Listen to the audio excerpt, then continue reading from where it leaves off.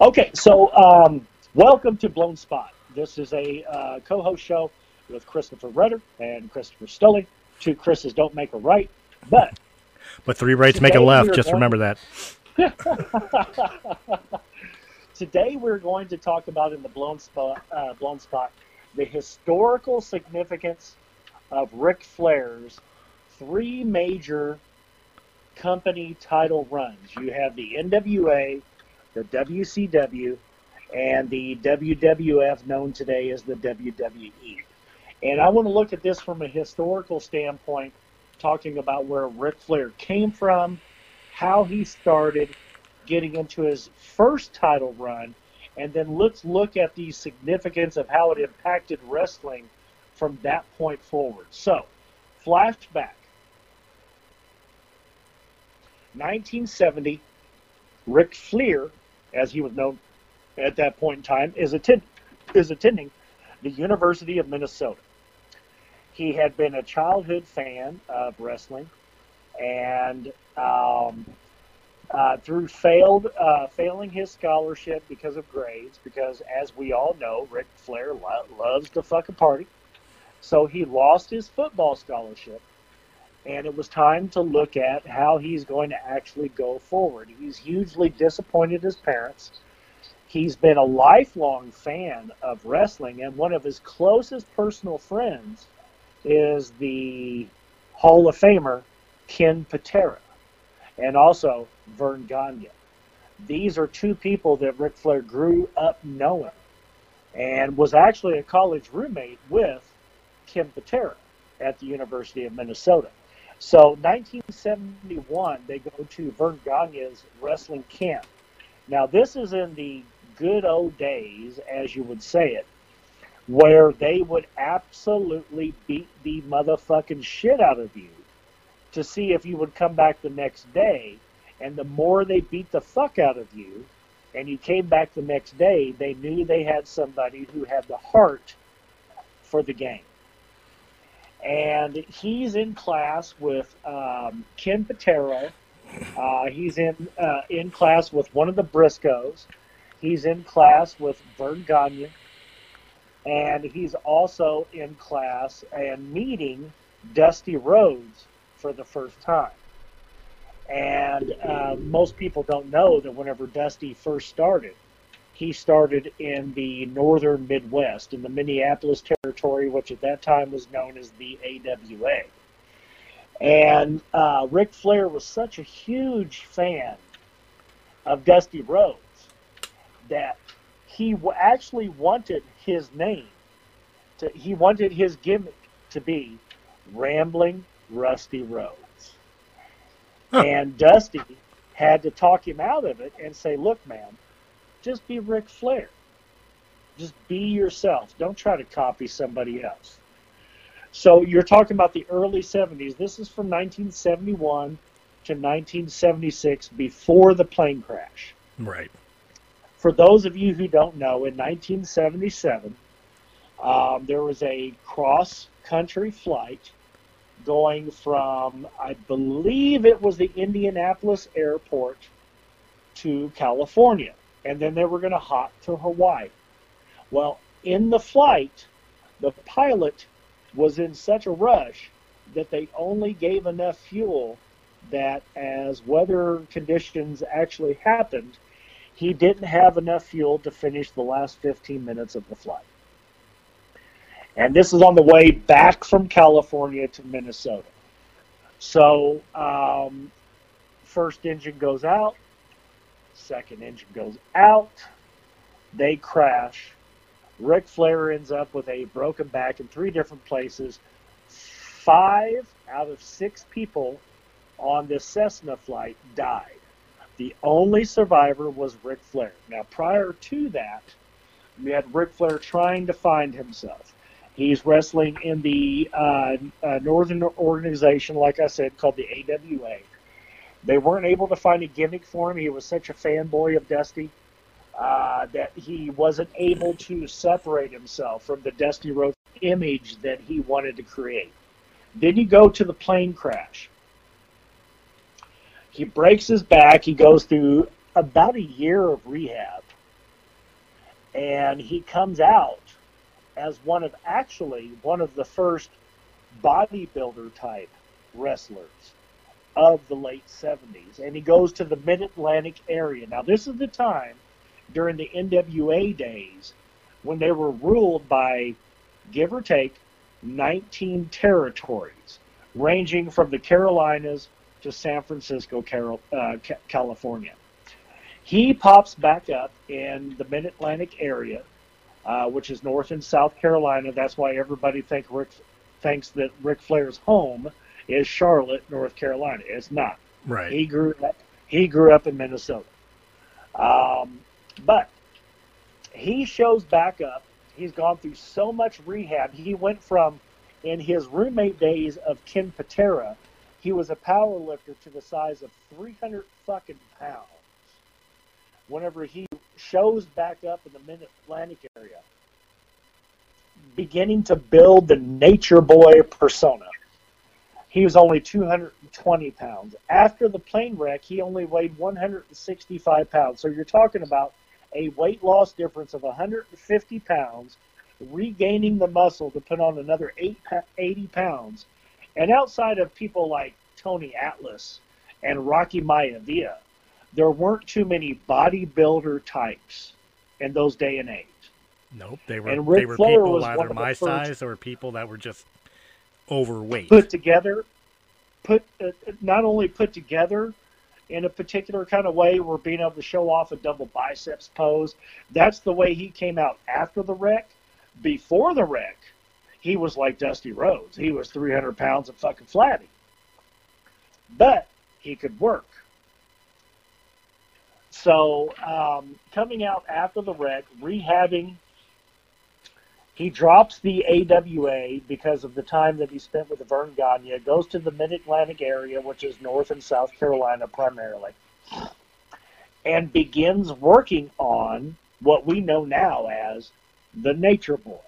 Now, what he did was he built on the Nature Boy Buddy Rogers from the 1950s and 60s. The blonde hair, the body, talking about the women, talking about his championship, his money. I'm wearing a Rolex. I got this robe. He starts building on this character. And then you come into 4 or 5 years of him battling severely with Greg the Hammer Valentine, Ricky Steamboat, Dusty Rhodes behind the scene, being the booker, obviously. But he's watching this kid who idolized Dusty from the very beginning. You're talking about Blackjack fucking Lanza, Blackjack fucking Mulligan. You're talking about Jimmy Superfly Snuka before he did the dive off the cage. This is the Mid-Atlantic area. Right. You're talking about nothing but Hall of Famers from beginning to end. Jake the Snake Roberts, all of these guys. So he starts building on the Nature Boy persona. And at this point, we haven't got the whole full-on presentation of wheeling and dealing, kiss stealing, jet flying, limousine riding, son of a gun, the Nature Boy. But it's on its way. I almost feel like I got to give a woo. Yeah, right. I almost feel like I have to give a woo right there. That's the thing. You cannot say that. And I MC a couple of events here in my local area. I do a burlesque show at a strip club, and I MC a bike night. And whenever I come in and I see that the crowd is looking a little bit flat, I do the Nature Boy, limousine riding, jet flying, fucking kiss stealing, wheeling and dealing, son of a gun, woo! And the whole fucking crowd does it with me. And there's only one person in the history of America that has a super fucking excited superlative attached to his name of woo. That's what you get with the Nature Boy. And it's because of what he built from starting in 1971 and dealing with his first title change, which was with Harley Race in 1978. And he'll be the first person to tell you he was not ready. The company was ready. The NWA itself, they were ready for a change, for a change from Harley Race, being the old standby, the toughest son of a bitch you ever met. If you ever shook Harley Race's hand, which I had a chance to do in 1983, he could grab your hand and break all of your fingers if he wanted to. Oh, you're lucky. When I met Harley Race, I got to take Harley Race's chops. And I'll tell you what, we always hear Ric Flair's chops, or even in the independents, I know some hard choppers that would argue about like their knife edges and how deadly they are. There has nothing on this planet that has ever hit me harder than a Harley Race fucking knife edge chop. And you dealt with him whenever he was 60. I know. You know?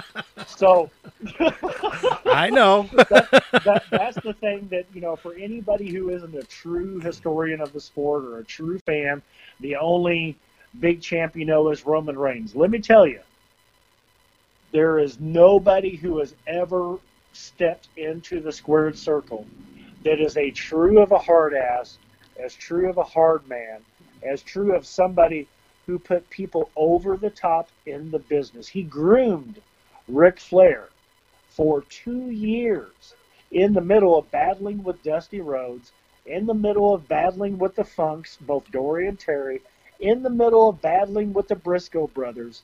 He put his eye on Ric Flair and said, that's the guy. If we can just get him to tighten some stuff up, that's the guy. And the NWA organization, the presidents and territorial leaders as they were at that time, you're talking circa 78 and 79, they're like, okay, if Harley puts a stamp on him, then okay, I guess we have somebody. So 1978, he gets his first title. And he drops it in less than 6 months later back to Harley. He wasn't ready, and he'll be the first person to tell you. Back then, the NWA champion with those 17 or 19 territories that ran from the Carolinas to San Francisco, it was the NWA champion's job to run from one territory to the next, 1 or 2 weeks at a time, take down the babyface, or take down the top heel, and completely worked the crowd in a way that made them come back for the next 2 weeks before he moved on to the next state. That's all the NWA champion's job was to do, was to make it believable that he could lose the title, but he somehow or another kept a hold of it. Right.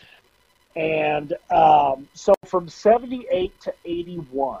Well, before you go there, I do have to touch on this.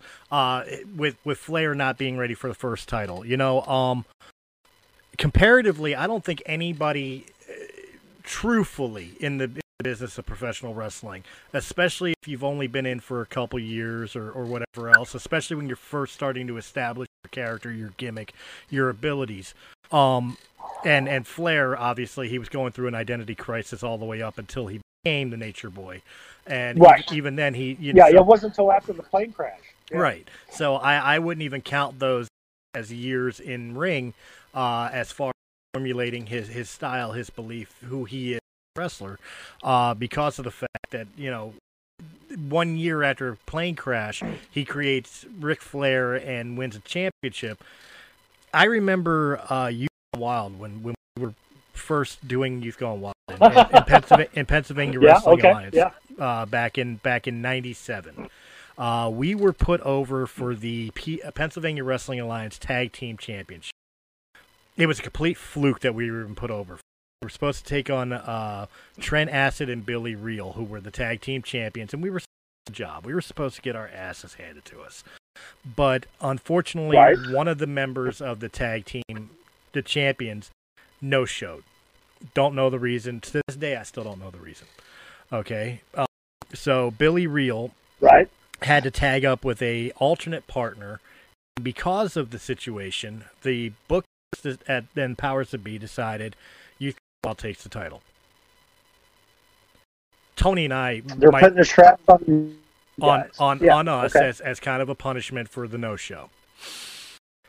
Tony and I were shocked. We were stunned. We were 2 years in the business. You know what I mean? At this point, like we weren't ready. we knew we weren't Oh, ready. you weren't ready. And yeah, no way. we won those straps, and it's kind of like a dream come true. It really was.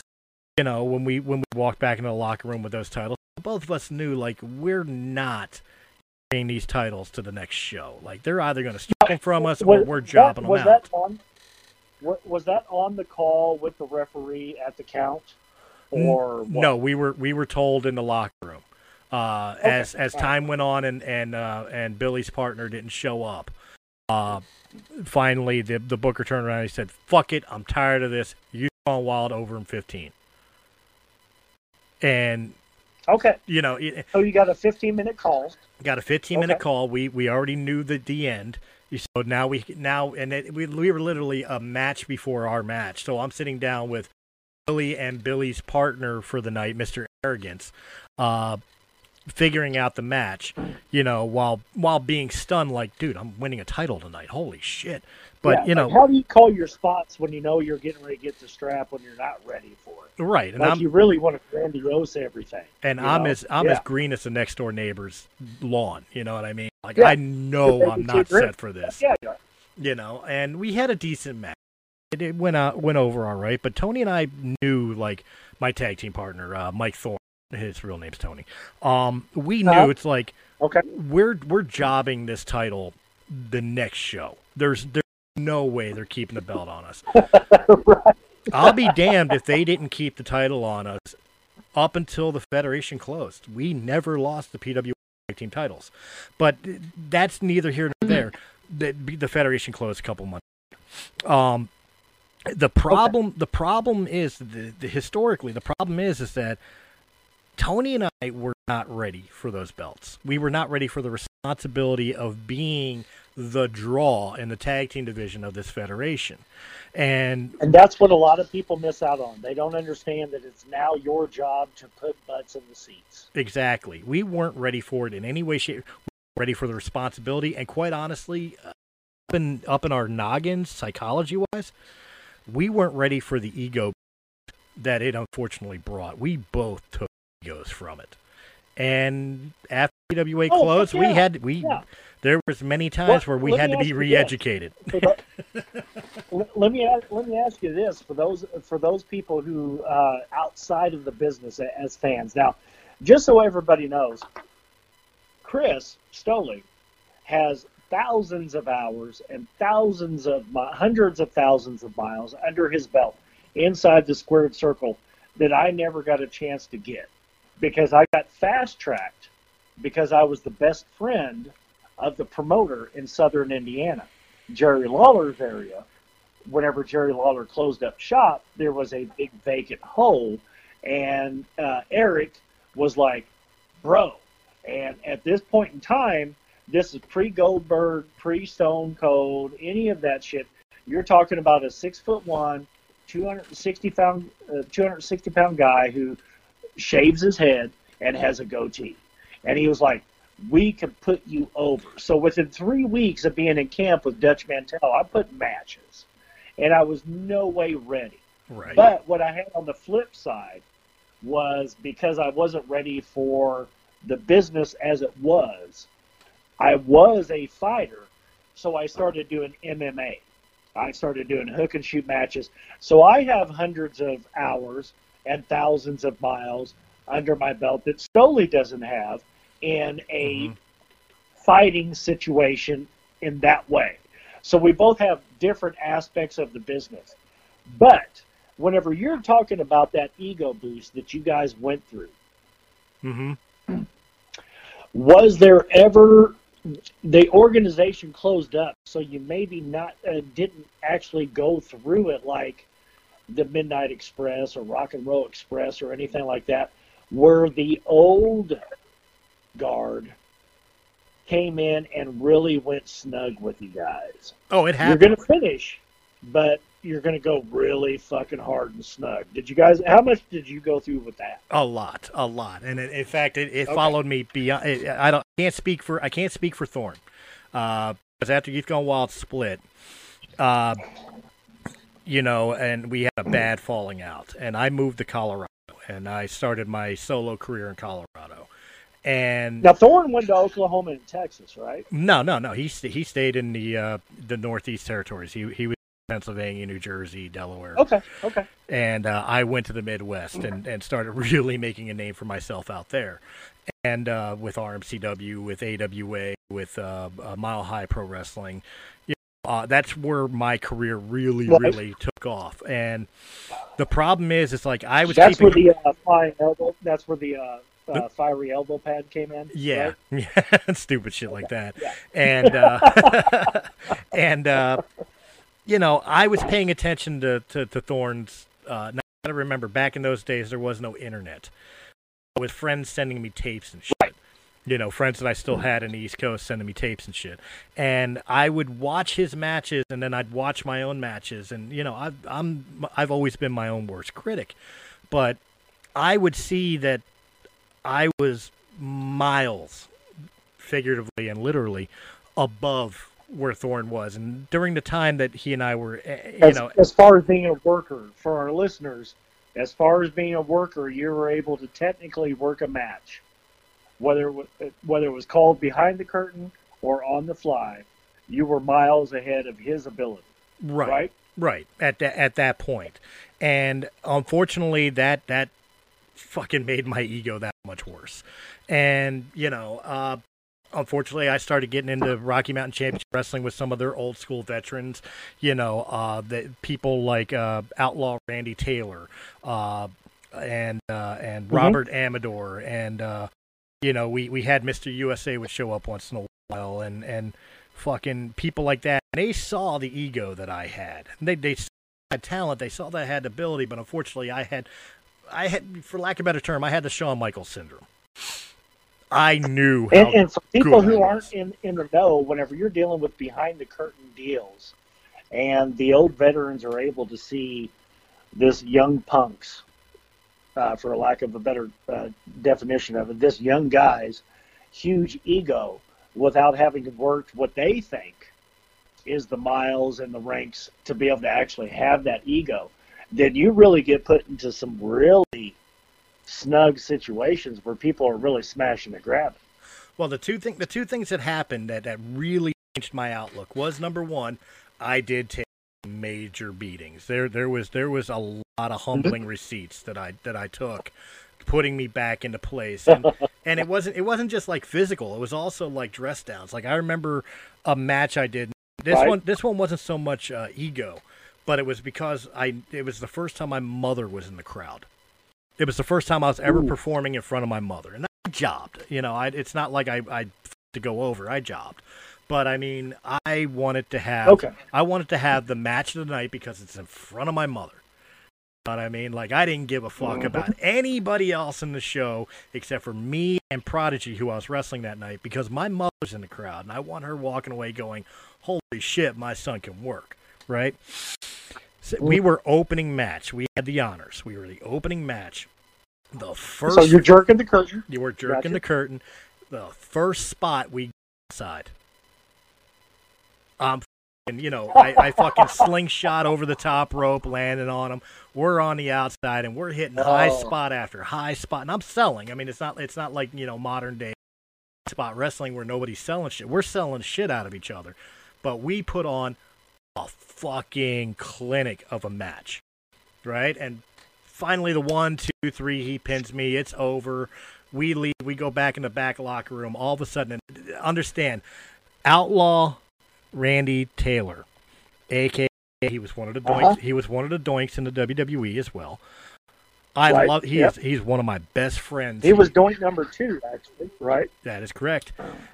Yeah, he is one of my best friends. I talk to him religiously. The man is a saint. He is my brother. I love him to this day, but I will never forget that match where I come from the back and my chest is out to, 3 miles, Yeah, you're all blown up. Yeah. No, not just because I'm blown up, because I'm proud. Like, I know I fucking put on my mother. And all of a sudden, that air was let out when Glennie grabbed me by the collar, hauled my ass against the wall, and chewed me for 25 minutes about overshadowing the rest of the show, setting the bar too goddamn high. You never go outside in an opening match. Follow. Yep, you know, he fucking dressed me down 6 ways from Sunday. And that's the Jim Cornette school of thought, which is the whether you like him or not, Corny is incredibly knowledgeable about how it works. Mm-hmm. And so, taking that dress down from somebody like that, that will either ingratiate you into the business or give you a chip on your shoulder. So how'd you come out of it? I had a chip on my shoulder the day of. You know what I mean? Like, fuck him. How dare you fucking put your hands on me? You know, who the fuck are you? It's like, what do you fucking know, kind of deal. Yeah. Well, wasn't so much like, what do you know? It wasn't so much like the disrespect of wrestling or the arrogance of the Philadelphian in me. You know, the street kid. It's like, fucking, I'll knock you on your ass. Don't put your fucking hands on me. You know, deal. But after the show was over and I went home and I thought about it, and it's like, you know what? He's right. Shouldn't have done. I know the reasons why I did it. But it was selfish of me to do that. And that was really the catalyst point. Was when I went back to training and I saw, Randy there. I walked up, I shook his hand, and I apologized. And I said, I'll be right.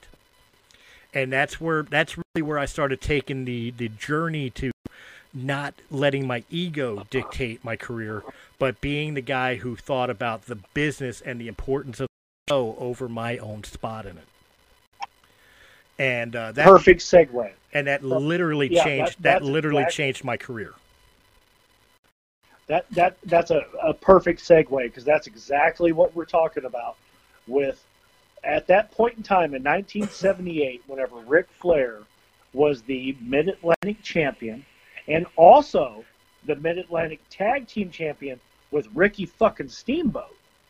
He was a dual champion, and NWA decides, because Harley Race says this kid's got it, they go ahead and put the strap on him. Mm-hmm. And he starts working the territories, and it's a ego gone wild instead of taking care of the business situation. So he only holds the strap for about 6 months. And then he goes back to the Mid-Atlantic area. He bounces between the Carolinas, and at that time it was known as Georgia Championship Wrestling. He bounces back and forth between those two, keeping the regional belts. He was the Georgia Heavyweight Champion. He was also the Mid-Atlantic Heavyweight Champion. Right. He carried the tag titles with Steamboat, and carried the tag titles for a little bit with Greg the Hammer Valentine also. And so he's working himself into learning to work for the business, not work for the ego. Also, at the same time, coming up with the most ultimate ego we have all ever fucking known outside of Hulk Hogan. So you're dealing. But the difference between Flair and Hogan was Flair's ego was a work. Was for the business. Right. It was for the business. Hogan, on the other hand. Yeah. Sorry, go ahead. And Hogan, and that's a different conversation. But at this time, Ric Flair is learning how to work the ego, to talk in the third person. He's starting to come up with the jet flying, limo riding, wheeling and dealing, kiss stealing, son of a gun. It's working. It's on its way. Sorry, I had to give it. You keep using the goddamn line. I got to use it. You just can't do it without a woo, baby. But it's on its way. And him and Steamboat, him and Valentine, and also with Dusty Rhodes as the booker, they are working Broadways. And they are working Broadways for the champ to keep the belt at the by the hair of a cunt. He is keeping the belt. Side note for people, Broadways is a lost fucking art. God, that's a 1 hour match. Well, it's not just a 1 hour match. It goes to time limit. It could be a 30 or 15 minute. But Broadways is There's no winner, there's no loser. It went to the time limit. Every match has a time limit, and it's always over before the time limit is over. There used to be so much story used in Broadways that furthered there's further story arcs, further drama of the match. It is a lost art. It needs to come back. Sorry, I'll let you continue. Throw that into your mentioning Broadways. No biggie, man. Yeah, because the perfect segue to that is recently in an interview, Hulk Hogan was able to say that back in the early days, whenever Flair first came to the WWF at that point in time, Ric Flair had worked hundreds of Broadways, and Hulk Hogan had never worked one. Mm-hmm. So whenever people are comparing them shoulder to shoulder, you have to understand the art and you have to understand the athleticism. The reason people inside the business are saying that Ric Flair would be able to hold a main event with a broom is because he is able to work and sell. He was always able to sell. Whoever the local good guy or whoever the local bad guy champion was, for the next 3 years after he lost the strap back to Harley Race from 1978 to 81, he went everywhere in the territories working with the baby faces and the heels of the area, whoever held the strap, working broadways with those guys, figuring out the best way with crowd manipulation, crowd psychology, the psychology of the build-up, working the promo, and now going into 1981, and we see the Flair for the Gold chase of Ric Flair versus Harley Race #2. This is 1981. Ric Flair and Harley Race, during the course of a year, worked 186 one-hour Broadways. Okay, now for everybody just sit back and just think about it for a second. There's 365 days in a year. Now I want you to get up, pick up your TV, and slam it around for the next fucking hour every other fucking day. Okay. It's just like I'm laughing about like putting on a match clinic with a broom. It made me think of the old statement. Ric Flair could do a match with the Invisible Man and put him over, and make it believable. And put him over. Now here's the trick. Imagine having your flat screen TV and working a 1 hour match with it every other day, but putting your TV up and still being able to watch it. Yep. He didn't break it. He was becoming that much of an artist. So for the Flair of the Gold, 1981, this chase, Turner Entertainment hasn't come in. It's still the NWA. It's still Georgia Championship Wrestling. You still have the Freebirds in Texas. You still have Dusty Rhodes in the Carolinas. You still have Bob Backlund in fucking New York. The Flair for the Gold chase is a 1 year event that the NWA put on. We're going to put you guys in matches. And here's the thing. For anybody who knows insider information, or if you think you're smart about the wrestling business, these guys not only worked 1 year straight of house matches, they worked about a third of them as dark matches for the belt. Yep. Rehearsing and working and working and working. So that way they could get to the 1981, and this is before pay-per-view. The 1981 in the Omni in Atlanta is the first time we see the beginning of the Four Horsemen. It's the first time we see the jet riding, limo riding, kiss stealing, son of a gun, woo, Ric Flair.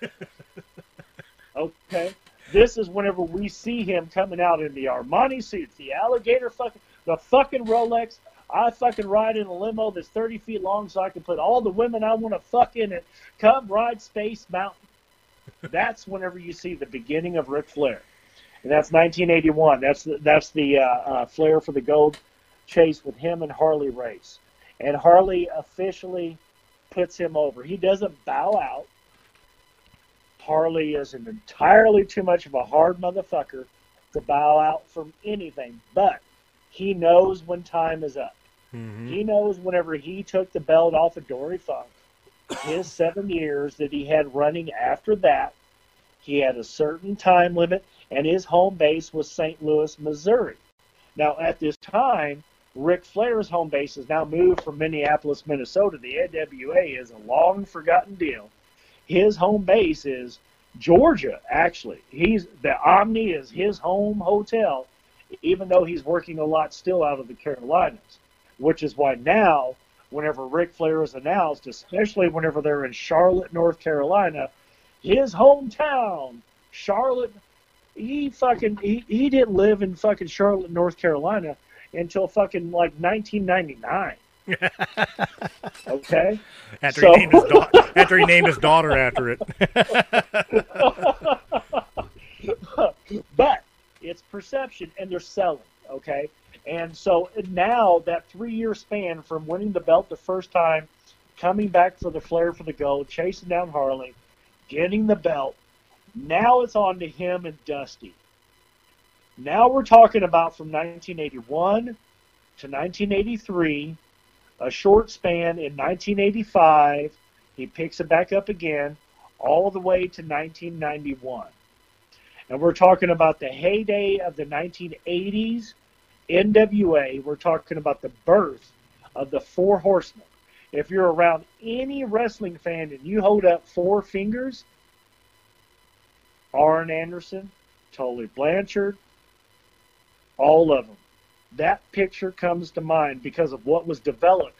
The only way to take the story better was let's make it the best group of the best grouper of the best group of the best workers who could put on the most heat, work the best match, work Broadways. All four of the motherfuckers in the Four Horsemen, the original Four Horsemen, could all work a Broadway any given night of the week. Any given night of the week. And they could put anybody over. That's the reason we ended up with Magnum TA. That's the reason we ended up with Ronnie Garvin. That's the reason we ended up with name them during the 1980s. Yep. So 1981, he gets the belt back, works it till 1983, drops it to Dusty. Dusty, of course, is a main eventer and can draw with, or he's like Andre the Giant. He can draw without a belt. So the NWA is left with a decision. Now, Dusty is the main booker for a lot of the big television territories. So do we want Dusty to keep the belt because he's over? Or do we want him to keep working everywhere and let someone else carry the strap to make all of the other territories bigger? And this is a huge diversion from what the NWA did for 40, almost 50 years previous to that. Mm-hmm. They let someone else be a main eventer while another main eventer carried the strap. So they were able to have two main eventers going at the same time. Dusty booking and Rick working. And Rick putting everybody over in every territory. Now, if you look at it now, and if you look at the way the WWE presents him, the 16-time World Championship title holder, actually the technical count is 24. But the WWE doesn't recognize certain titles. That's why they exactly, because he lost the strap twice and they had to go back. Had to have Carlos Colon come over to lose it to him here. He lost the strap twice in Brazil. He lost the strap twice in Japan with Antonio Inaki. So there's 6 extra title losses and bringbacks that don't get counted. Mm-hmm. And that doesn't include the inter-title challenge that he also had with Bob Backlund and Mil Mascaras. So you're talking 24 total championships. And going into 1985, the beginning of the Four Horsemen, now you're bringing in Ronnie Garvin. It's the birth of the Road Warriors. Dusty Rhodes off of the broken leg. You've heard America. You put America on hard times, brother. And now Dusty Rhodes and his family were starving, motherfucker. All of these stories going on. And Ric Flair in the background's wearing the Armanis and the Rolex and all of this shit. You got the birth of the Four Horsemen. You got the Road Warriors, the Rock and Roll Express, the Midnight Express. Yep, all of this talent. And the Freebirds are coming up with the Von Erichs from Texas to Georgia Championship Wrestling. And Ric Flair is able to carry the strap with all of this, damn near losing it every night, damn near losing it every television taping, damn near losing it every time another babyface is brought in. And he's able to carry it, dropping it a couple times, but basically holding it from 1983 to 1990 before we changed from the NWA to the WCW, which is where we start to see the death of the territory days. That is true, but I do have to state one thing, and I'm gonna state an unpopular opinion. Now, this is a personal opinion, but it's an unpopular opinion. I love Dusty Rhodes. I do. American Dream all day. God rest his soul. The guy was a legend in the business. I would never take away his legacy. But as far as Ric Flair, and especially the pivotal days of Ric Flair's feuding and everything else, to me, the highlight for Rick wasn't Dusty Rhodes versus Flair. To me, it will always be Flair Steamboat. Okay, so that's what we're getting to next. Yep. Yes. Okay. Cool. So during the 80s, you get to the end of the 80s. You have the Flair for the Gold, and then you have American Stampede, and this runs from 1986 to 1989. This is basically the death of the NWA, beginning of the WCW, but it is the heyday of Ric Flair dropping Dusty because he's already beat him too many times. We've already gone through the American Stampede and all the steel cage matches. And now we deal with the Mid-Atlantic old rivalries with Greg the Hammer Valentine and Ricky Steamboat. Greg the Hammer is an entire chapter by itself because Greg the Hammer was an incredibly snug, violent technician. You're putting it nicely. That's the best way I can put it. But him and Steamboat, you're talking about now you have two guys in the ring who could make that match with the broom handle and put them over. And you're talking about two guys who are able to trade the knife edges, trade the fucking, the drag overs, trading all of the bumps off the rope, going out into the crowd, coming back in, fucking working with color and working a storyline and being able to work the mic. Ricky Steamboat was able to bring up all of the fans in the Carolinas and Florida and through, all the way over to Oklahoma, pretty much, and bring up all of the fucking babyface lovers and get them all on board with Ricky the Dragon. That's the birth of the Dragon persona. And then in the meantime, you have Ric Flair really zeroing in. This is now the third rendition of the Four Horsemen. Now we have Blackjack Mulligan's son, Barry Windham, in the group, as well as Lex Luger. And now you also have Sting on the scene. So you're working these Hall of Fame classic 1 hour Broadways 6 nights a fucking week. By the way, for the younger audiences that are listening, when he mentions Sting, he means the Surfer Boy gimmick, not the Crow that most people know nowadays. Yeah, the old painted face with the fucking Surfer Boy haircut and everything. The old Sting. And so he's working these matches and doing everything he can to save. At this point in time, everything he's doing is to save Crockett Promotions. Right. It's on its way out. And because of bad management, Dusty's no longer the booker. They pulled him into New York. He's working independently or Florida. So you have the group, you have the nucleus of the Four Horsemen. You still have Arn Anderson and Tully and Flair, but now they're changing out parts. Now you have Barry Windham, and now you have Lex Luger, and they're not all holding belts. It's only Flair, and it's his rivalry with Ricky Steamboat. And you're talking about, whenever you deal with historians, you're talking about what is roughly 20 months, almost 2 full years. But if you were to able to look at their matches individually, it would look like a decade's worth of work. Yeah. Because of the matches these guys had, the way that they were able to call in ring, and this is whenever Flair and Steamboat both, since we're focusing on Flair, I'll keep it on that. This is whenever Flair is able to call it in ring, on the spot, high spots, working with the ref. You call it behind the fucking curtain, we're going to come out, we have an hour to fill in, and Flair's fucking calling the whole fucking match and putting Steamboat over the whole goddamn time. Well, they and it's worked not until into the last 30 seconds of the match, or they work the Broadway, that he's able to pull out the win, or it's the draw.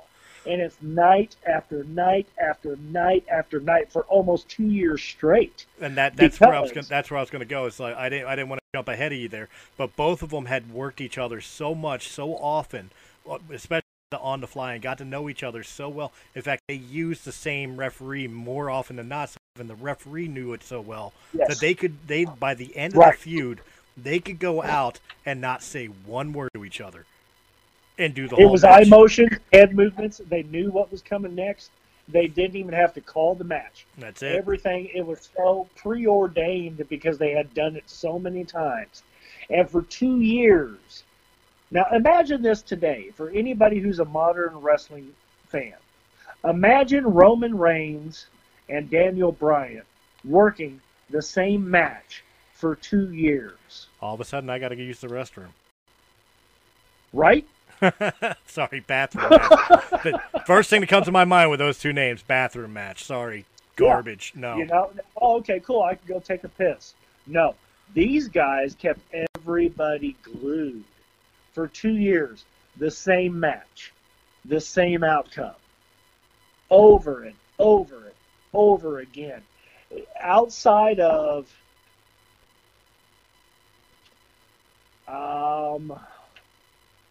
I'd have to say Jerry Lawler and Austin Idol, or the Freebirds versus the Von Erichs, or the Funk Brothers having their own feud, or Kevin Sullivan versus Dusty Rhodes whenever Kevin Sullivan was doing the whole Satan worship thing in Florida.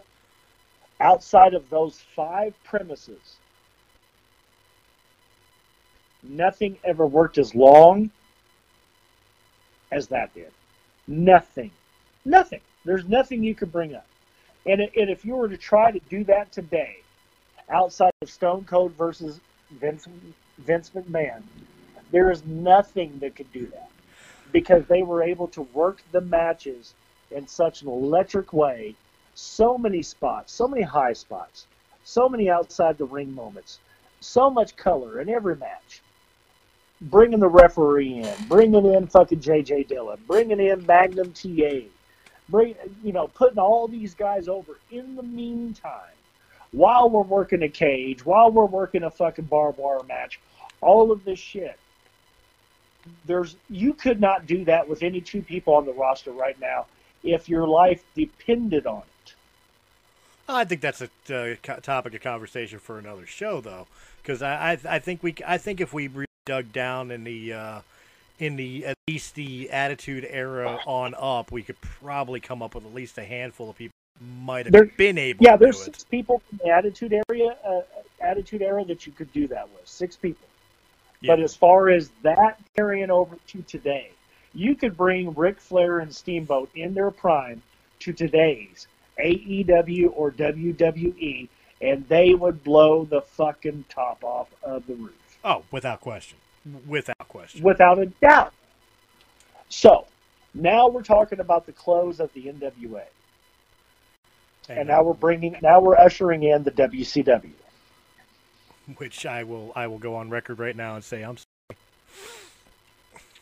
I have no love for WCW. WCW. So the WCW. Go ahead, bro. WCW. To me, I know a lot of people give Vince a lot of shit, but WCW built its career off of the backs of old WWF superstars, and did not showcase their true talents in any way, shape, or form. Like the up and comers, like the cruiserweights and the luchadors, or their mid No, carders. they were all just gimmicks. Yeah. They were all just gimmicks. You never showcased the talent that you truly had, which would have exploded the wrestling scene had you utilized them instead of just stealing Vince's aging 80s era wrestlers and giving them the spotlight. I've never had respect for WCW because WCW buried a lot of talent that could have been. Sorry, go ahead. I just had to say that. You still? Yeah, Mark, this is a break point for editing. Hang on. Oh, okay.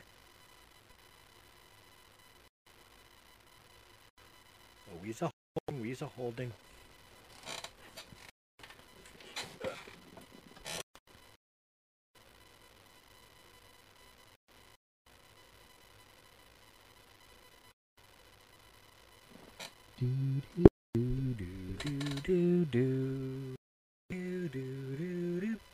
Sorry about that. As soon as we brought up the bathroom match, I had to go take a leak. See, that's But see, that's somebody turned on a WCW tape at the main event. right? He had to go potty. If that's psychological, yeah, exactly. So now we're ushering in the beginning of the WCW. The NWA days are over. The territories are dying. Vince McMahon is buying up everything, so you either have New York or you have Southern style wrestling. And because of Ted Turner buying out the program and creating WCW, which later turned into the Monday Night Wars about 6 years after the point, the only two flag bearers left in the company. At this point in time, Macho Man has already moved off. They've already flashed out Stone Cold. They've already pissed off Dusty. He's given up the book. He's still there, but he's not an integral part. So you have Ric Flair and Sting. And for better or for worse, the WCW days, especially from 1991 to 1994, pre-Monday Night War times, Ric Flair did everything that Harley and Dusty did for him to make Sting who he could possibly be. Whenever you watch any replays of any of those old matches from the WCW days, and this is completely discounting Lex Luger because Lex Luger was a slug. He was a body, and they were able to put him over because of the body a couple of times, but he was not able to actually work the caliber of matches, especially at this point in time in wrestling history whenever you're dealing with the difference of New York or Southern style wrestling. Okay? So you have Ric Flair and Sting. And whenever you're looking at those replays, you see the figure four leg lock going on, and Sting sits up, and he does the King Kong pound, and oh! Ric Flair is fucking coaching him during those moments to do that, to get over on the crowd. He is grooming his successor live in front of people, and people don't even realize it because at that time, it was either you loved wrestling or you liked WWE. You want to watch a bunch of cartoon motherfucker, or you want to see real wrestling. But the only holdovers were really Flair and Sting. Right. They tried to do a couple renditions of the Four Horsemen. This is whenever you get Luger into the Horsemen, you get Wyndham back. Sting even does a crossover and comes into the Horsemen for a minute. But from 91 to 95, the beginning of the Monday Night Wars, WCW is completely controlled and carried by Ric Flair, Stylin and Profilin. Everybody comes and goes. They even try to bring back Steamboat to try to recapture Magic. And while it works for a little while, because we've already done it for a decade, It's short-lived.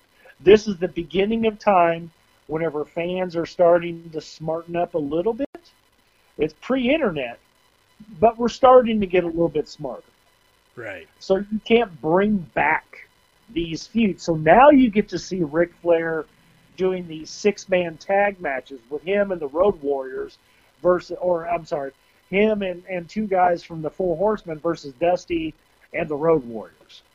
This is 5 years of that shit, right? Right. And even though the belt is now bigger and more magnificent, it's not the 10 pounds of gold that he carried for 10 years. It's this big monstrosity of a belt, which is awesome looking. But they have to put that out front because the caliber of competition, the caliber of names, the caliber of faces, the people within the organization who are able to still work those Broadways or still able to work the crowd. Harley Race is gone. Dusty's gone. Ronnie Garvin's already burnt out. Magnum TA's had the wreck. Fucking the Road Warriors are on their way to New York. You've got Tommy Rich coming back being fucking old and fat talking shit.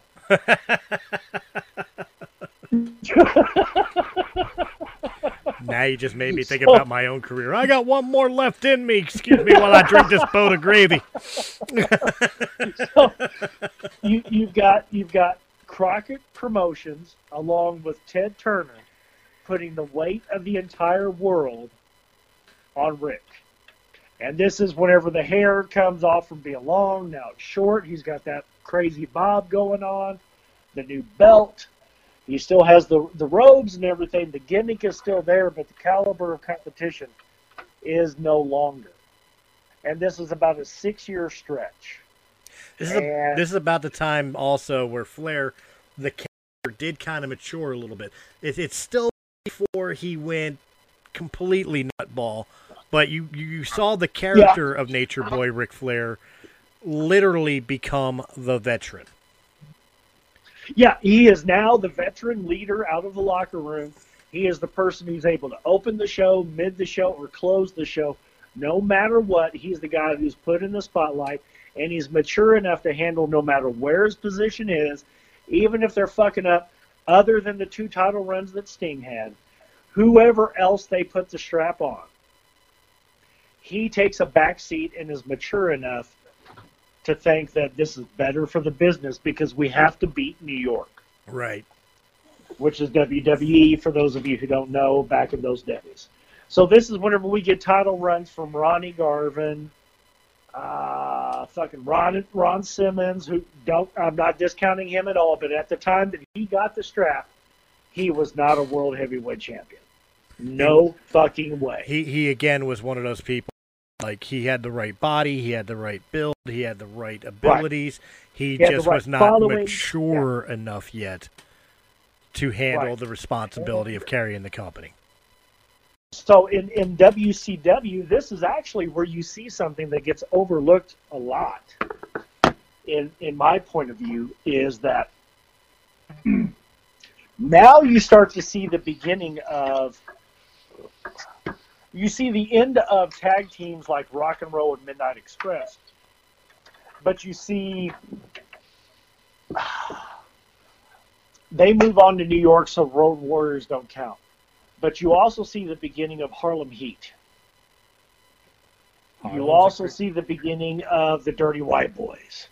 You also see this is where the beginning of this was Blondes. A tag team rebirth. Because the solo scene was so diluted. Because it was only Flair or Sting who could really carry the flag. Flying Brian Pillman and the Z-Man. Yeah! Right. The Hollywood Blondes, fucking Stone Cold and fucking Brian Pillman. That was the best time Stone Cold ever had, was whenever he tagged up with him. They put the straps on him. Wasn't Stone Cold, though. This is that time. Wasn't Stone Cold, though. It was stunning Steve Austin. Stunning. Yeah. And Steve Austin from Hollywood with a Texas accent. Figure that the fuck out. And still having the Texas state on tattooed on it. Yeah. But he's from Hollywood. Yeah, he still got, So they had no idea of what they were really wanting to do. The only thing that mattered was, as long as Ric Flair or Sting showed up on TV, then that's where we got our ratings from. And this is the end of WCW. This is not the end, I'm sorry, but this is the beginning of the end of WCW before we go into the Monday Night Wars. Now, in 1991, Ric Flair had a contract negotiation go wrong with Crockett Promotions before Turner bought it out and turned it into WCW. Right. This is the first time that we see Ric Flair actually jump ship. He was so fucking loyal. He was such a goddamn soldier that no matter what the company was going through, because he was hand in pocket with Dusty, hand in pocket with Dick Murdoch, hand in pocket with Crockett, he would not leave, even though it was obviously the best career choice. So they put him into this position where we're not going to re-sign your contract, but we want you to work at this pay-per-view called Clash of Champions. And you're going to do it in a cage, and you're going to do it with Sting. Right. There's no contract in place, and Vince McMahon calls up and says, hey, you can win the Royal Rumble and get the strap here in the WWE. Now, this is pre-recorded, okay? This is not live TV like we're used to seeing with Raw and Monday Nitro from like 97 to 2001. Right. So this is all pre-recorded. So 1991-ish, late 91, Macho Man's already made the jump to New York. Hogan, of course, has obviously been there the whole time. Sting is kind of like backpedaling. He doesn't know exactly what to do because if Flair's not going to be there, who's he going to work off of? The Ultimate Warrior is already in the WWE. That's his own tag team partner. Right. So how's it going to really work? Lex Luger and him are friends.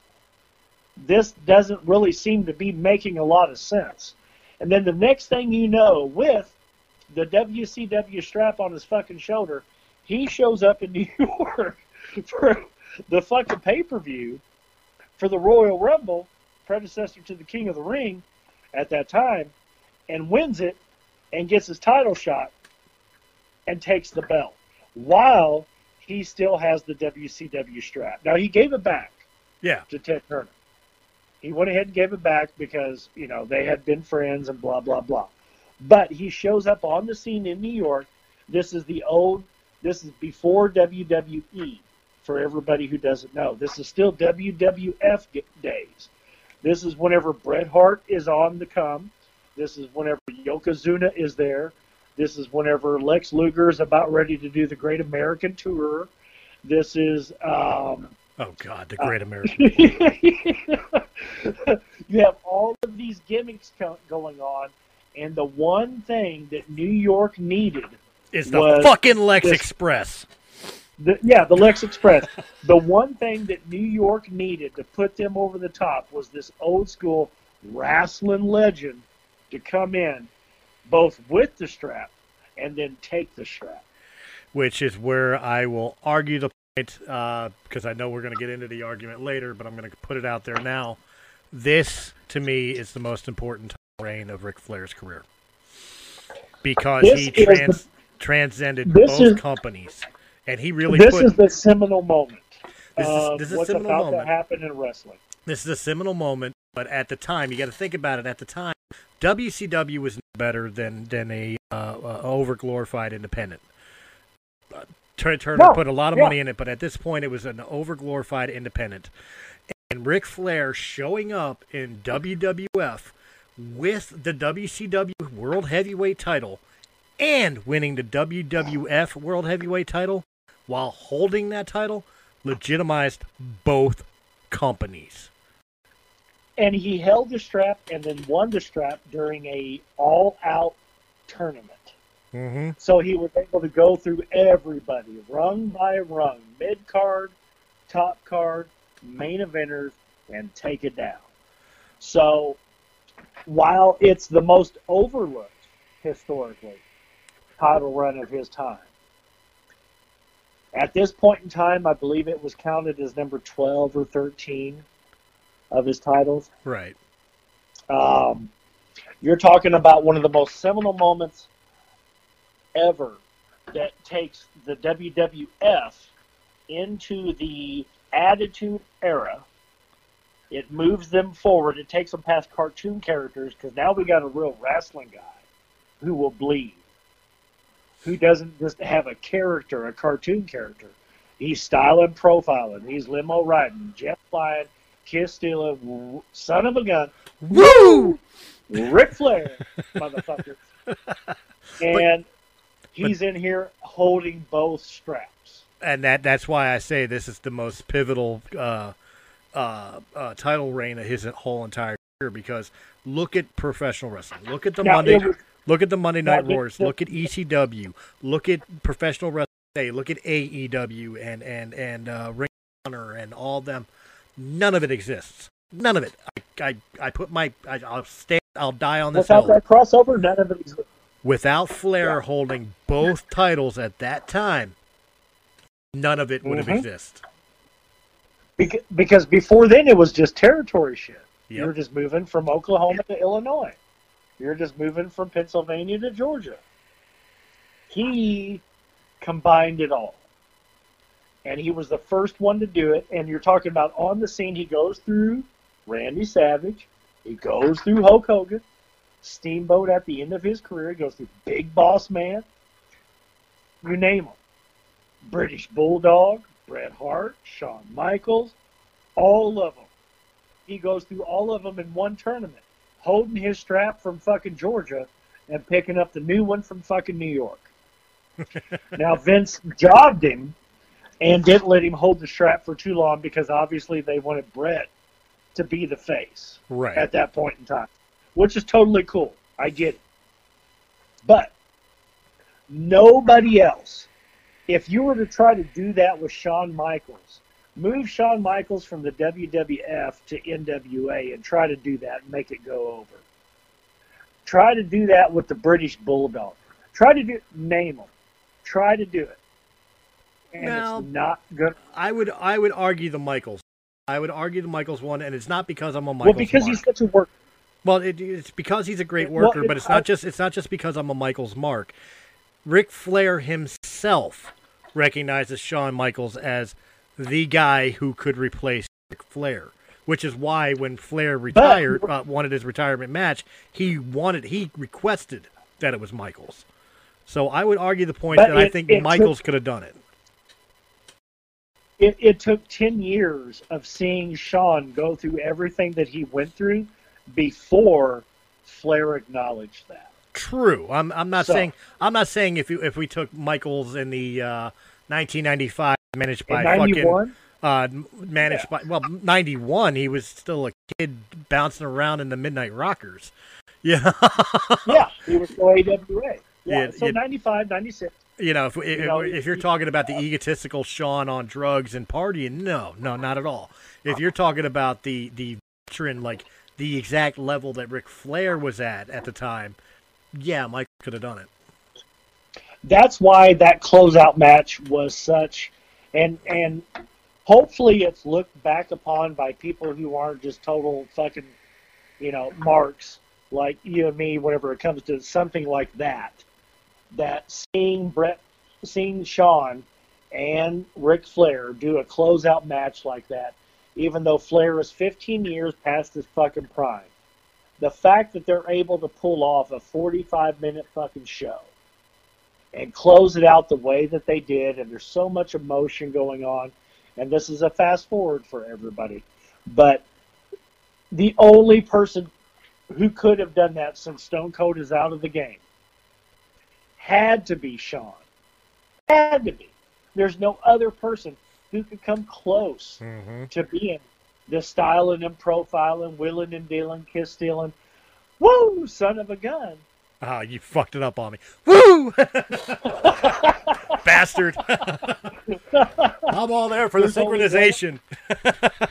There's only one other guy, really.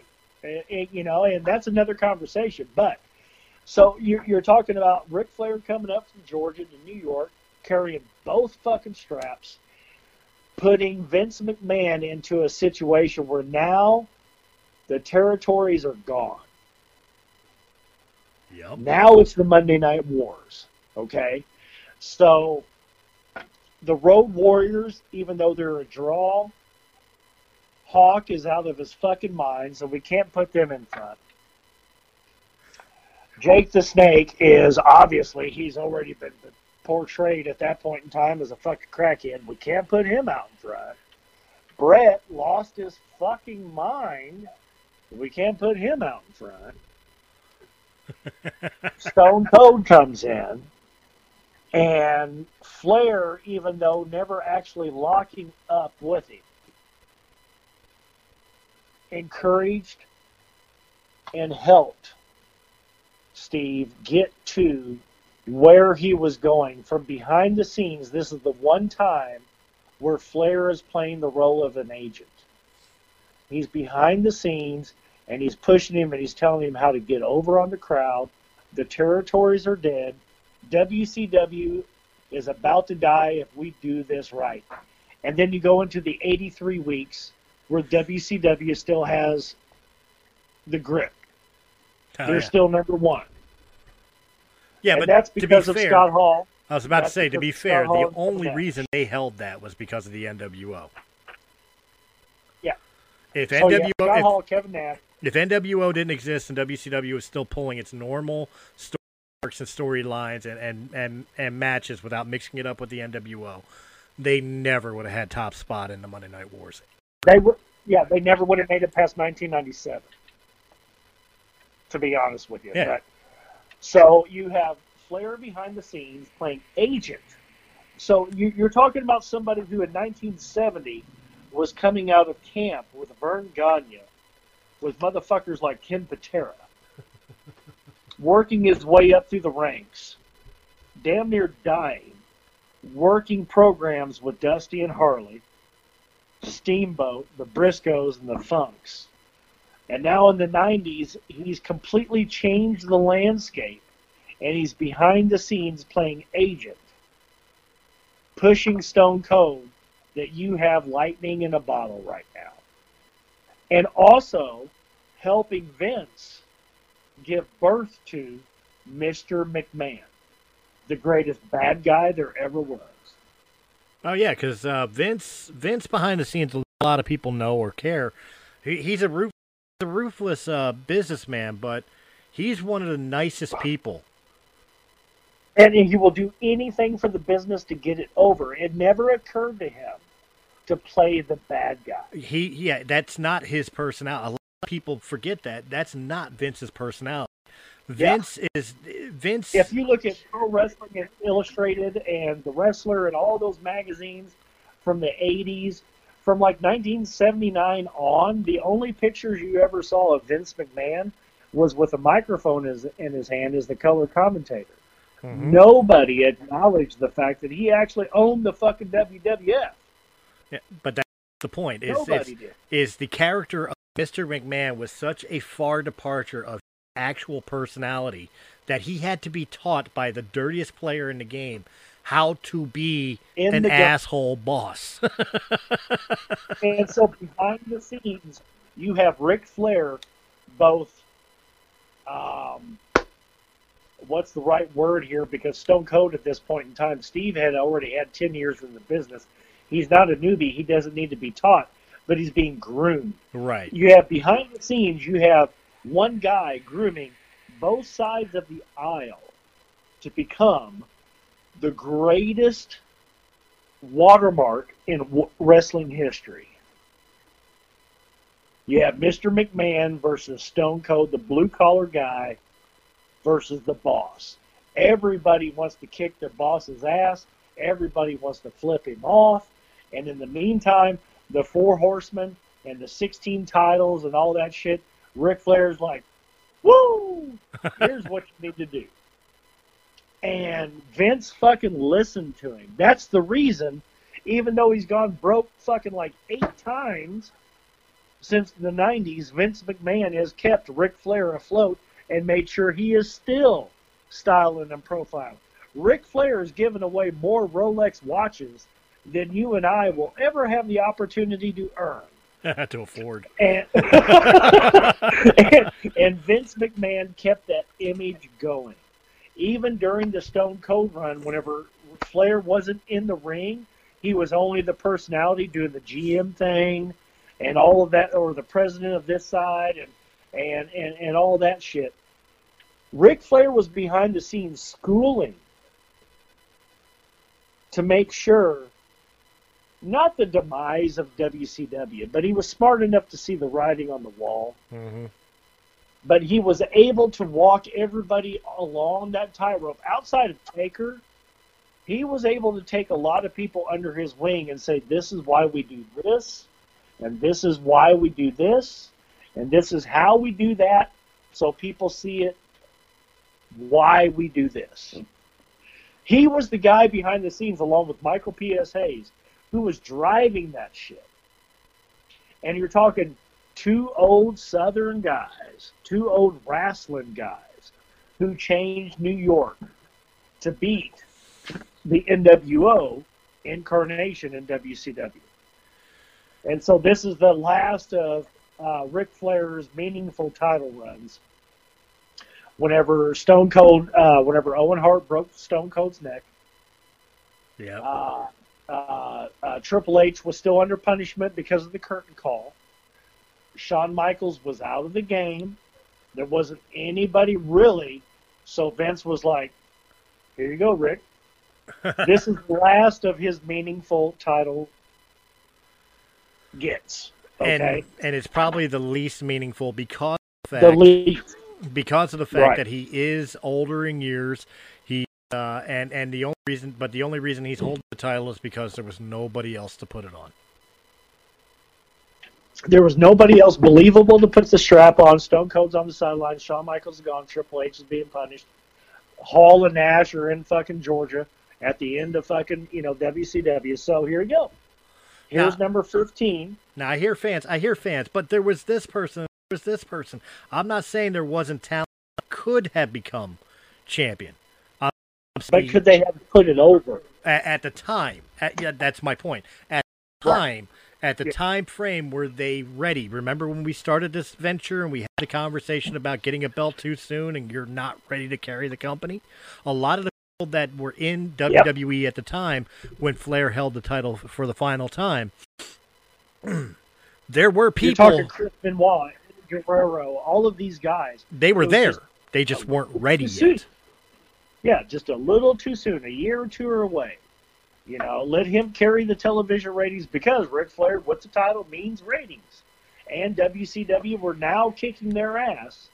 So it's okay to go ahead and do this kind of weak gimmick because nobody else is really the strong guy besides Taker. But he's now in the league of Andre and Dusty Rhodes. He doesn't need a belt to draw. Exactly. So, for the belt to have meaning, well, and to be fair... That's why you get the beginning of,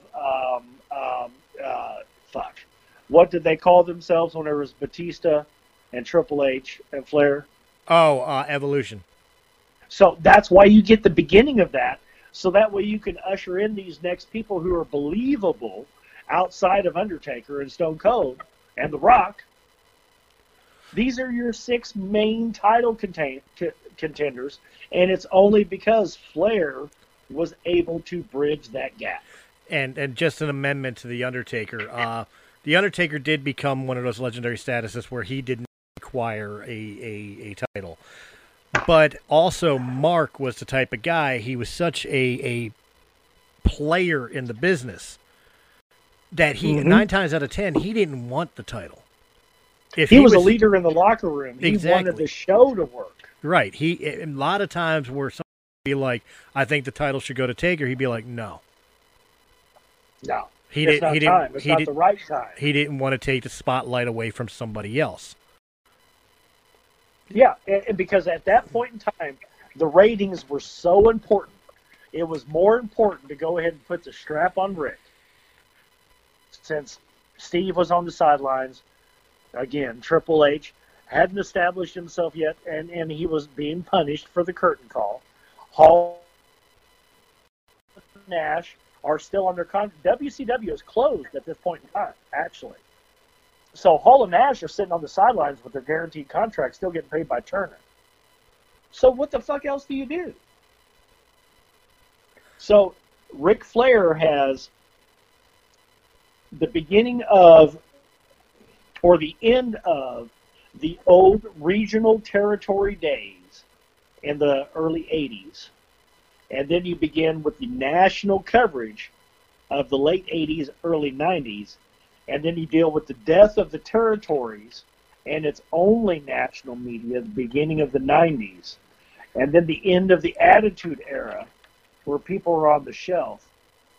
You have one person only, who's able to carry the weight of that, understand the gravity of that, keep the character alive, and keep the company going in the right direction, because the way he's able to work with everybody, again, we were returned to he could wrestle with a broomstick and put them over.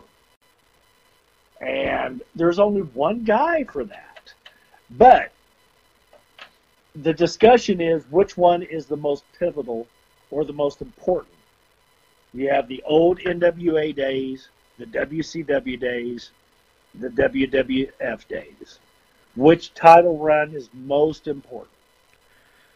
For me, again, I stand at the WWF. The other crossover ones, the first time him get the crossover first time. The other ones were pivotal to Flair's career and growth, but the crossover was literally, like I said, it was not legitimizing WWF as a major contender and breaking the mold of the territories, as you said. It was bringing a fledgling competition to the forefront in WCW. Because at that time you're still dealing with Saturday morning cartoons versus Friday Night Blood. Exactly. So to me that's the most pivotal title reign, because only the man could be the man to bring forward WCW, right, elevate WWE, and bring professional wrestling that much stronger into the forefront by simply winning one match and holding two belts. Whenever you're talking about one singular person who from 1970 to now, you're talking 50 years, one person who has an incredibly excitable adjective attached to their name. You say Ric Flair, the crowd says, "Woo!" There's only one guy. But I got a challenge for the wrestling world. Before okay, we get Mr. Rutter's choice of legacy, I got a challenge. Uh-huh. Ric Flair was famous for saying the Stylin and Profilin, but he was also famous for saying, to be the man, you got to beat the man. Well, my challenge to pro wrestling now is everything that is important has been done by Ric Flair. So what are you going to do to beat the man? And without a doubt, I think that the most pivotal moment in the industry itself was the crossover. But as far as the most important run for Ric Flair was truly establishing, to be the man, you got to beat the man. Styling and profiling, wheeling and dealing, kiss stealing, jet plane riding, limousine riding. Woo! 1984 to 1988, the original rendition of the Four Horsemen, I think, is the reason the rest of everything else was able to work. Oh, without question. I mean, like I maybe I misunderstood the question here. The most pivotal was the crossover in my mind, as far as what it meant in the wrestling industry. But if we're talking about for Ric Flair himself, just himself, then I'm going to change my answer. I'm going to say the most pivotal was his first, because that's when he learned what he could and could not do. Right? Whenever he was able to prove to the NWA that he was the man. Not even. He proved to himself that he wasn't. Proved to himself that he had to learn more about the game, become a better person in his craft. He learned from that. I'd say pivotally for his career, that was the most important. 78? 78. Okay. 78. 78. Definitely being able to, while you have that much ego and you have all of the promoters, sticking their thumb up your ass to make sure that, they all know that that we all know that you're the man.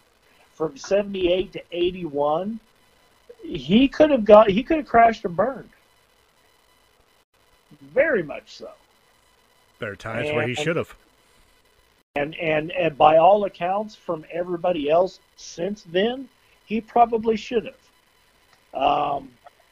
But he had the will and the way to be able to get around that and live the gimmick. And that's the thing about Flair. Whenever you look at the 30 for 30 documentary on Flair, it is the first thing he'll tell you is it wasn't just a gimmick. I lived it. I was the man. I was Ric Flair.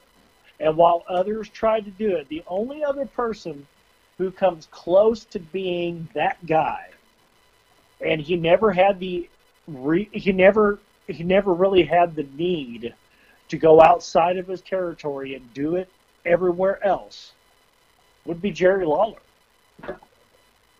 That's fair. And I think those are two people, but we're focusing on Flair on this one. So I say from 78 to 85, the beginning of the Horsemen's first rendition and really doing the jet flying, Stylin and Profilin.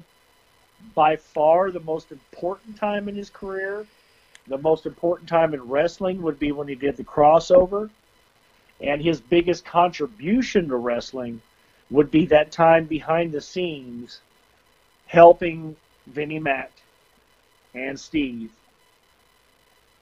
See, I'll go with that. I'll agree on that because the biggest thing about Ric Flair, and the hardest thing to even mention about Ric is he's got 24 title reigns. He's got territory to territory. He's world travel, and there's no lie in the gimmick. Let's just put it that way. There's no lie in the gimmick. But the truest legacy to the Nature Boy Ric Flair above all others is what he brought to and left to the business. He created, as much as we had this conversation in the first episode of Blown Spot with Hulk Hogan, that Hulk Hogan brought wrestling to the forefront. Hulk Hogan made wrestling mainstream, but Ric Flair made professional wrestling legitimate. Ric Flair, he did, because he was able to cross over to the separate styles and combine them. Not even the separate styles and all that. Even in the territory days, people still at the times that Flair came out, there were people who still looked at professional wrestling, even in the territorial and independent circuit days, as kind of a carnival sideshow, something you went to see at a state fair. It was not to take seriously. It was not something that was career worthy for people. Flair changed that. And that brings me to, and I mentioned this in our last Blown Spot, that the greatest American art form, and there isn't anything anybody can say. I understand jazz, I understand rock and roll and blues and everything, but the greatest American art form from the beginning of the 1900s to present day is kayfabe and the lost art of it. And he was the last carrier of that torch. Yes, even Taker has broken kayfabe now. Oh, yeah. So, everybody in WWE has destroyed kayfabe, but you're absolutely right. I think that is the greatest American form of art that America has ever produced, and the fact that it's the negative connotation, with it being fake wrestling, and is it a shoot or a work? Here's the biggest question to ask yourself. If you don't know the facts, look back and watch the Montreal Screwjob, the last of kayfabe. God, that was such a black eye. That was such a black eye on the And business. tell me. That really was such a black eye on the business. But But still, it was the last of kayfabe. Like, it was kayfabe on the way out the window, and the last people who were trying to hold on to it. But that was the split of the curtain. But you know what? It's not just an American thing. In fact, it's American ignorance to have to even worry about kayfabe. When you think about it, like back in the day before people knew that it was all a complete work. Like there were smarks that thought that they knew how it worked and everything, and they didn't, but they thought they did. And people, right. Only ignorant ass Americans that sit there and nitpick and decide whether those punches were real or fake. You go outside the United States of America, to Canada, to Mexico, to Japan, to all points in between, and they respected it for the art that it was. They didn't give a shit whether it was real or fake. They didn't give a shit if that was really how Tongo was in real life, that he portrayed in the ring. They didn't give two shits. They respected the athleticism.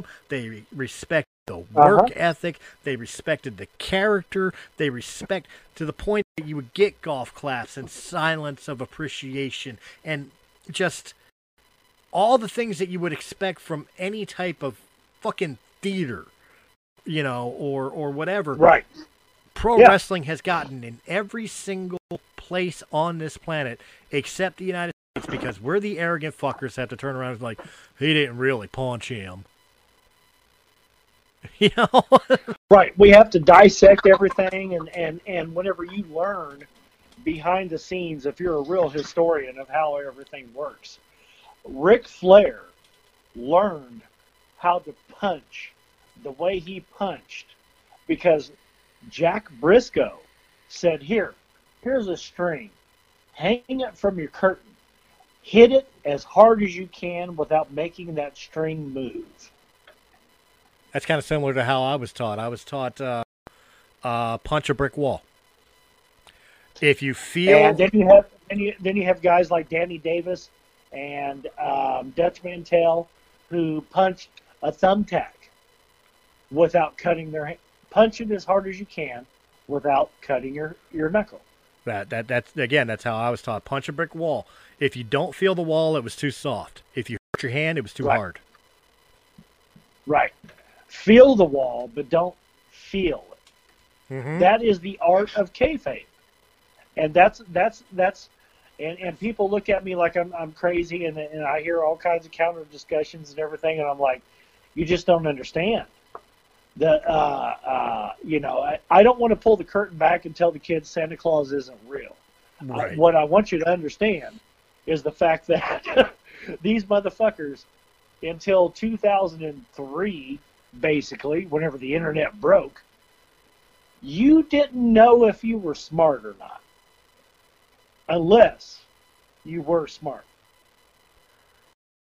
And you get part of the fun of being a professional wrestling fan. I will give this fairness. Part of the fun of being a professional wrestling fan before the break of kayfabe was the fact of speculation. It was part of the fun. Right. It was part of the fun. I won't deny and say it wasn't. People who pushed and pursued so hard kayfabe had to break. You ruined the illusion. You are the person who turned around, threw a gift at your kid and said, I bought this because Santa couldn't afford it. It's just like, those magician shows who show how the trick is actually done. Right. Duh. You we were never all good know. enough to be on stage and do it in front of people, so now you have to show the secret. That's it. So duh. You get famous, you cocksucker. We know David Copperfield didn't make the Statue of Liberty disappear. We know it's a trick. We know he didn't fly across the Grand Canyon. But can't we enjoy the illusion? And I think that's a good wrap up to the conversation. At the end of the day, do you have to know how the trick was done to appreciate the outcome? Do you have to know that the guys drank a beer behind the curtains before they went out and drew color? Do you have to know how the cage was built before they went out there and raked their faces across the cage because they knew where the soft point were or where you don't attack the cage? Do you really have to know that to appreciate the art? Because you don't have to know how Johnny Depp becomes fucking Edward whatever. Scissorhands. Yeah, you don't have to know how he does that. You just appreciate it. So why can't you do it with this? Well, see, I'll counter that point. Maybe you do have to know. Maybe for your own satisfaction, you need to know. I understand that sometimes you just need to know shit. But do you have to ruin it for others? There you go. Right? And again, that's the conversation of, do you have to tell all the kids Santa Claus is fake? Like, can't you just keep it to your fucking self for a minute and let the show go on? And again, back to our original component here. You're talking from 1970. It's now 2020. Ric Flair is going to be on Monday Night Raw next week. Oh my God! It's his last appearance. It's already booked. It's his last appearance being on a live wrestling show. Until he gets broke again. Until Charlotte gets her next push, whatever. But 50 years, here's this one guy who one seminal moment, one to the next, one handoff to the next, from one legend to the next, teaching people, Vinnie Mac, Stone Cold, teaching them how to carry that forward to keep the show going. Coming in and being the bullshit GM. Coming in and being the bullshit fucking co-owner of the WWF versus the WWE. Now he's in fucking cahoots with Linda McMahon. All of this shit. Behind the scenes, him and Michael PSAs, along with Jerry Lawler and Ross. You're talking like 5 or 6 of the most important figures ever in the history of a true American art form. Mm-hmm. And the last of their kind. That's the deal. It's the last of their kind. Whatever happens next is only going to happen because somebody's interpreting what Steve tells them to do, or what Vince tells them to do, or what Rick tells them to do. They're only interpreting it. The only people who have done it are either dead or those 3 or 4 guys. And that's what makes the conversation really cool.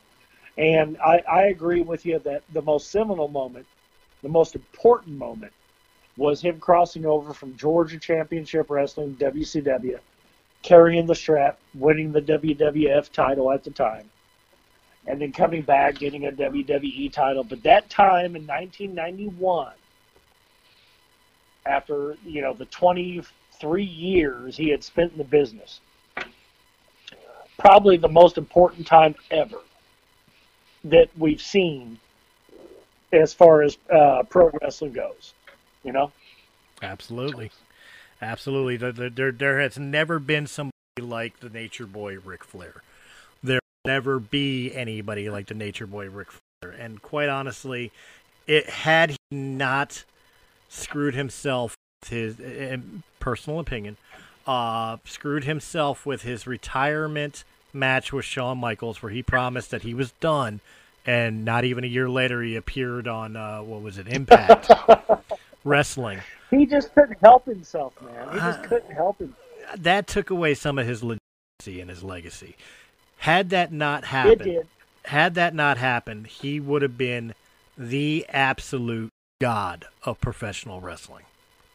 In my opinion. But even with that going on, who else could a modern day fan point to and say who else besides him?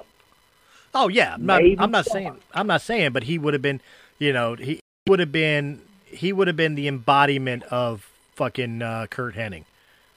He would have been perfect. Yeah. And yeah, he would have been. But outside of that minor thing, there is still is. nobody, including people I idolize. There is nobody from the day he was born to the day to today. There is nobody who could beat the man, because there is nobody but the man. And he will always be the man. I mean, he's close to that time, people. And 20 years from now, you're still going to remember. Woo!